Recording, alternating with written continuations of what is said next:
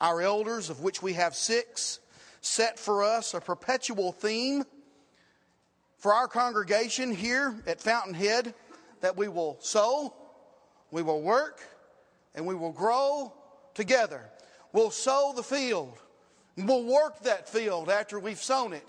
And God will cause the increase.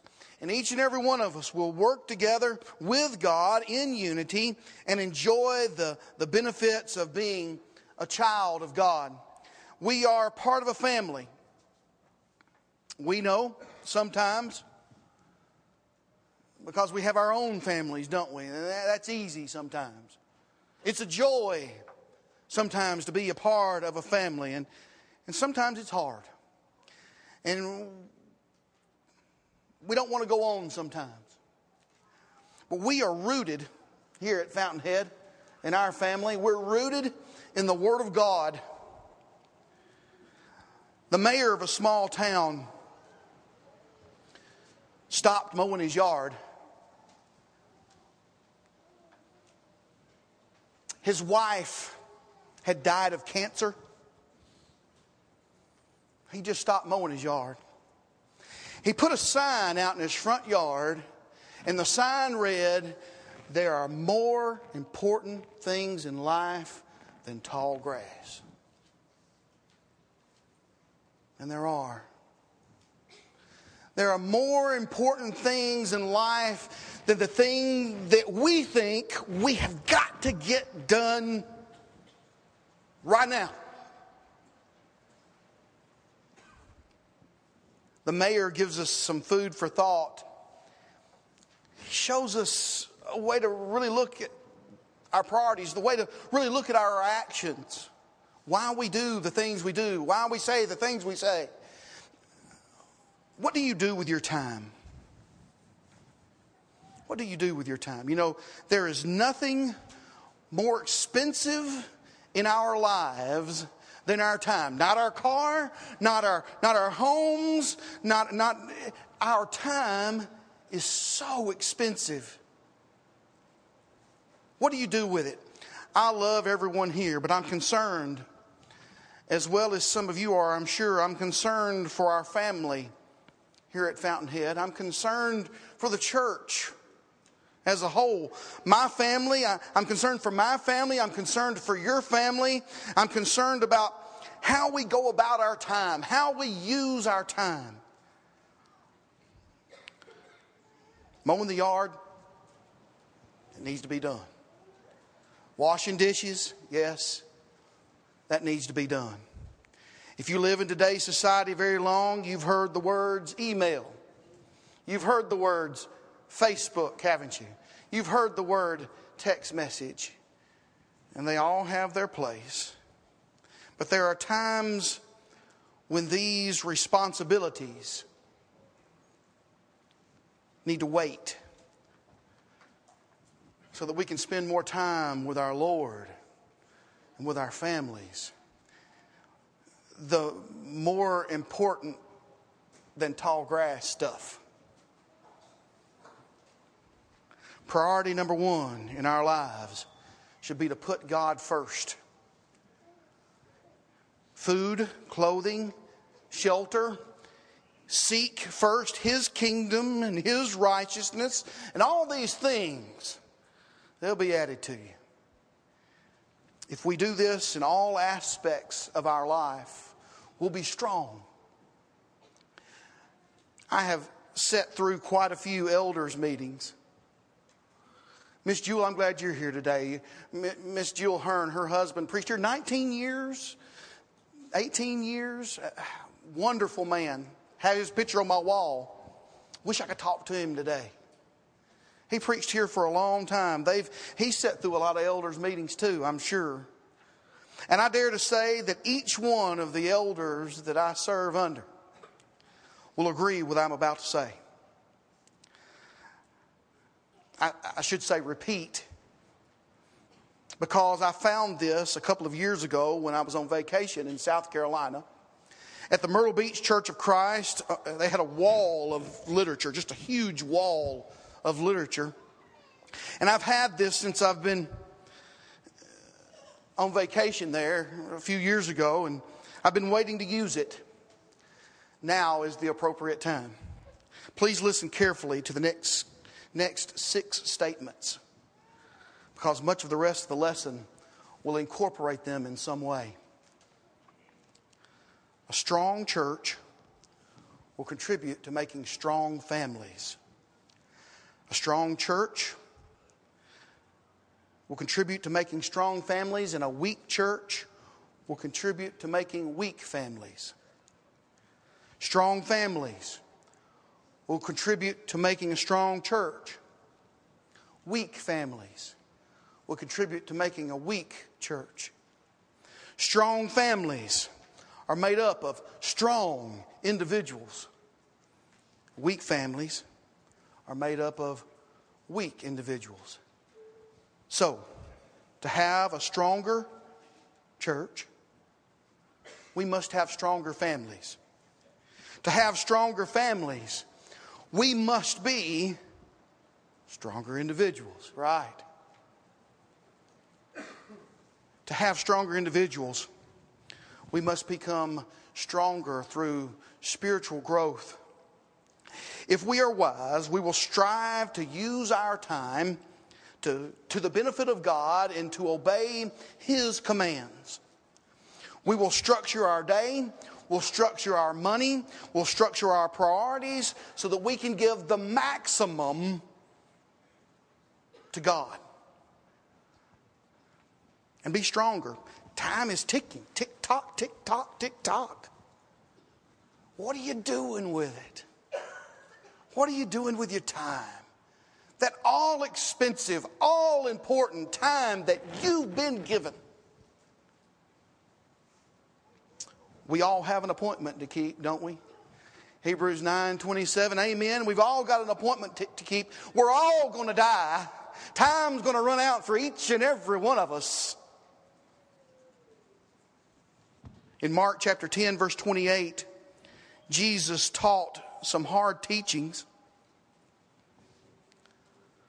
He told the apostles that for man to enter the kingdom by himself was impossible, but with God all things are possible. And Peter said, "Behold, we've left everything to follow you." Jesus said, "Truly I say to you, there is no one who has left house or brothers or sisters or father or mother or wife or children or lands for my sake and the gospel's, who shall not receive 100-fold now in this time, houses and brothers and sisters and mothers and children and lands with persecutions, in the age to come, eternal life." It stands to reason that if I want a stronger church, I've got to be a stronger me. If I want a better church, I've got to be a better me. If I want a more active church, well, I've got to be a more active me. If I want a harder working church, I've got to be a harder working me. I help build the church. And when I help build up me, I help build up the church. When I help me, I'm helping my family. When I help my family, I'm helping the church. When I hurt me, I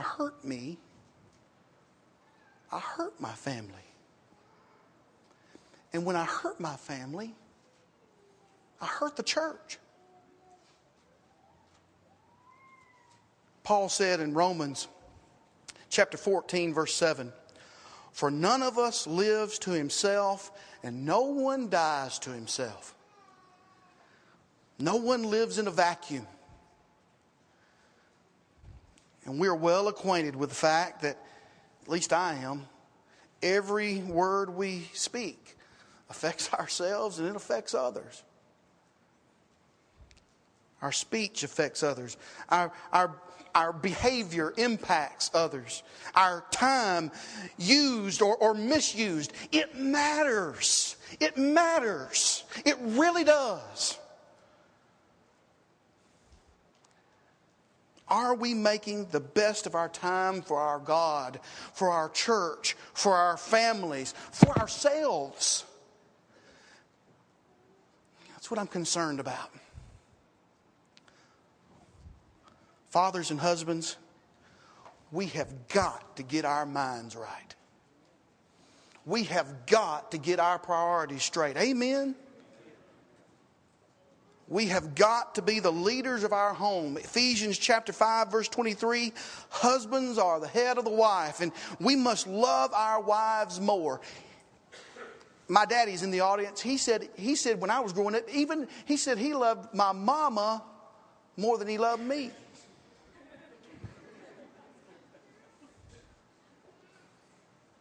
And he's right.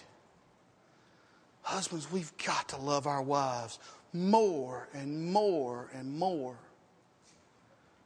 Ephesians 5:25, husbands, love your wives just as Christ also loved the church and gave himself up for her. We must be faithful to our wives. We must be faithful to our families. When we do that, we're being faithful to our God.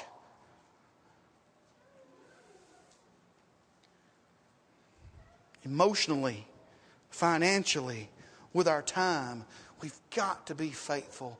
We've got to be better. We've got to work harder. We've got to be better fathers. Quit running after the world, if you are, and properly train your child. Ephesians chapter 6, verse 4. All the while providing for the physical and material needs of our family. In 1 Timothy chapter 5 verse 8, but if anyone does not provide for his own, and especially for those of his own household, he has denied the faith and is, worse than an unbeliever. Men, we've got to do this. Daddies, husbands, we've got to be the leaders of our home. Mothers, wives, love your husband. And Titus chapter 2 verse 5, be obedient to your own husband. He is the leader of your home. And in 1 Timothy chapter 5 verse 14 says you're the manager. Work as a team with your husband. Tell him what you need.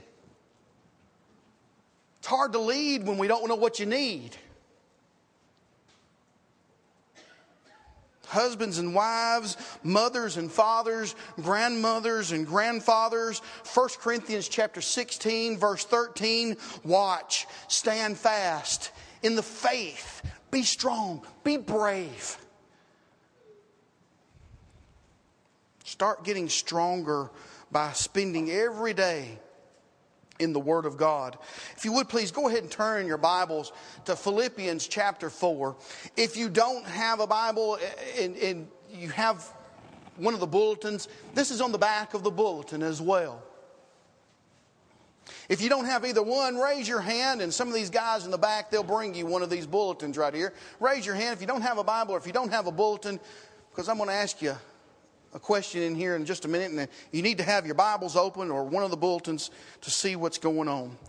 Good communication is key to any relationship, especially our relationship with the Lord. Just raise your hand there, and Carrie here will bring you one. We must talk to Him. We must talk to God. I mean, that just goes without saying, doesn't it? If people don't talk to each other, communication has what? Well, it's broken down, hasn't it? Right, exactly. So we must talk to God. We must pray to Him. And in our relationship with God, He speaks to us through His Word. Now, if you've got your Bible in your hand, you're holding the mind of God. You're holding God's Word in your hands. All right? The Bible, of course, is the source for ways to live faithful to God. And if we incorporate the priorities virtually listed here in Philippians chapter 4, verses 4 through 13, we can't help but be a stronger individual. And then help our families be stronger. And then help the church be stronger. Now, someone went on vacation. Was it you that went on vacation? Or somebody went on vacation recently. I can't remember who it was. And told me of a congregation that did this. They memorized together. Did you tell me this? Who told me this? Memorized together a passage of Scripture. They would put it up on the screen, and then each Sunday they would all try to memorize this passage of Scripture together. I like that. I would like to offer this passage to begin if the elders decide to do something like that. I think it's great. Let's read this together and apply these priorities to our lives and make a stronger me and a stronger you and a stronger church. Okay? Say this with me. In Philippians chapter 4, beginning with verse 4, rejoice in the Lord always. Read with me. Again, I say rejoice. Let your gentleness be known to all men. The Lord is at hand. Be anxious for nothing, but in everything by prayer and supplication with thanksgiving let your requests be made known to God. And the peace of God, which surpasses all understanding, will guard your hearts and minds through Christ Jesus. Finally, brethren, whatever things are true, whatever things are noble, whatever things are just, whatever things are pure, whatever things are lovely, whatever things are of good report, if there is any virtue and if there is anything praiseworthy, meditate on these things. The things which you learned and received and heard and saw in me, these do, and the God of peace will be with you. But I rejoiced in the Lord greatly that now at last your care for me has flourished again, though you surely did care, but you lacked opportunity. Not that I speak in regard to need, for I have learned in whatever state I am to be content. I know how to be abased, and I know how to be abound. Everywhere and in all things I have learned both to be full and to be hungry, both to abound and to suffer need. I can do all things through Christ who strengthens me.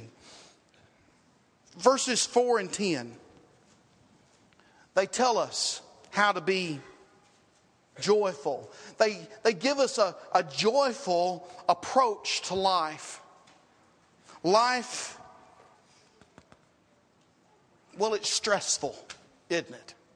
It is. But here's a way to handle those stresses. Rejoice.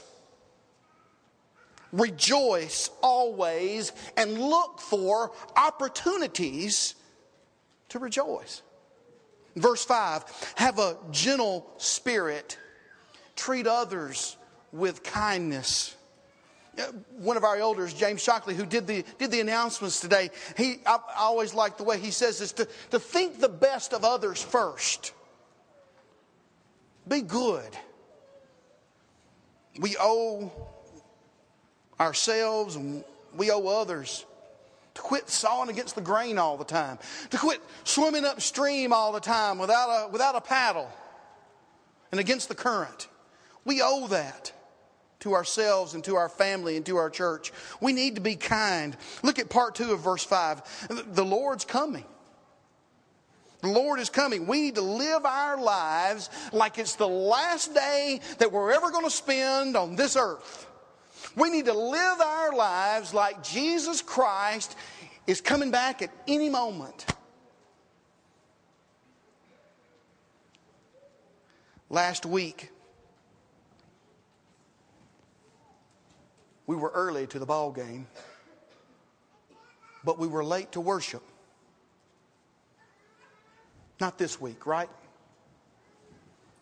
Not this week. Last week, we saw that our children did their homework every night. We checked on it, made sure that they dotted their I's and they crossed their T's. Well, we had no idea last week what they were doing in Bible class. Not this week, right?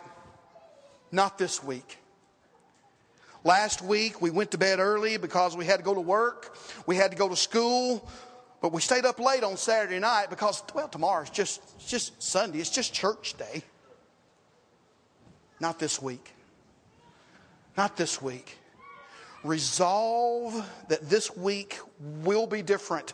Repent of the past failures, the past inconsistencies, and leave them there in the past. Because Jesus Christ is coming back. And we need to live every day like it could be any second. As a family, attend all the services of the church. As a family, be active in Bible classes. As a family, we've got lots of programs. We've got lots of evangelistic works and efforts here at Fountainhead. And I'm sure in your own home congregations, participate in those. Be active. If we're involved, you be involved. Be active with people of your own age. Go to gospel meetings. Go to VBSs. Go to workshops. Attend all the ladies' days you can. Youth rallies, spring formals, camp. Be with your family as much as you can.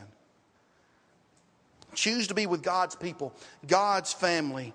When our children and our friends and our family members, they see us seeking God's kingdom first, it will help them grow stronger. Verse 6, ask God for what you need. Many times the stresses that we have in our life are of our own making. Dave Ramsey gave some statistics that, many of the real nice cars and really nice homes that we see are paid for by those who live way above their means. While there may be a nice car in the driveway of your nice home, ask yourself if the cost of the stress associated with maintaining these and other luxuries is really worth it. I'm not saying they're wrong. I'm asking, are they taking you away from your first love? Someone said, if you would be happy, keep your wants few and simple. Well, Mama's advice, saying Leonard Skinner, was to be a simple man, wasn't it? There is a lot of unhappiness when there's a gap between what we have and what we desire. There's a lot of unhappiness in between that. Remember, put God first. Verse 7, to be a stronger me and thus a stronger we, I need to accept God's peace. And that's not as easy as it sounds. I'm going to pick on my daddy again since he's here. My father has a back exercise that he does. He does it every morning. It works. I've seen the man crawl into a chiropractor's office. But since he started doing this back exercise every morning for the last, Daddy, how long? 35, 40 years? He's been a lot better. But a large part, or a third of this exercise is that you're supposed to lay down flat on the floor, okay? Lay down flat on the floor and relax, just be still. Relax the small of your back and just let it melt into the floor. Now, if you've got a hurting back, that's easier said than done. That hurts. To just be still. To just be at peace. Oh, we want it so bad, don't we? We want God's peace, a peace that passes understanding. We can understand it, but we want it. If you've ever had it, you'll want it again and again and again. If you relax, you'll feel better. If your life is one big stress ball, the peace of God looks like a fantasy. But if we fear God and we keep His commandments, Ecclesiastes 12 verse 13, when we apply the spiritual principles of God's Word to our daily life, our life will flow smoother and we can have God's peace. If we could just think like verse 8. Look at verse 8. If we could just think like verse 8, what a difference this would make in your life. Truth, true things, true ideas, true people, noble things, just things. Let me give you all a gift. I want to give you a gift this morning. All right? Just for a moment, indulge me. I'm going to do it too. I want you to close your eyes. I want you to close your eyes for just a moment, and I want you to think of something lovely. Something just pure.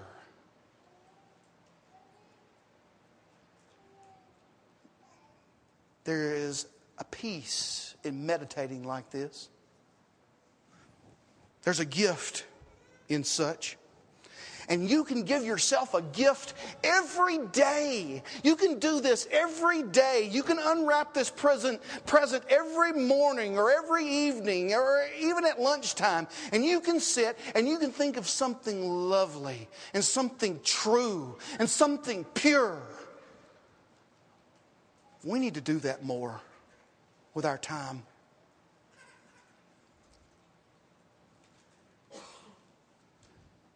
Sometimes we struggle, and it's good to have an example to follow. Verse 9, Paul is telling those in Philippi to imitate him. And we should look around us, and we should imitate godly people. It will help make us stronger. Sometimes we struggle, and it's good to have an example. It's good to have a pattern that we can follow.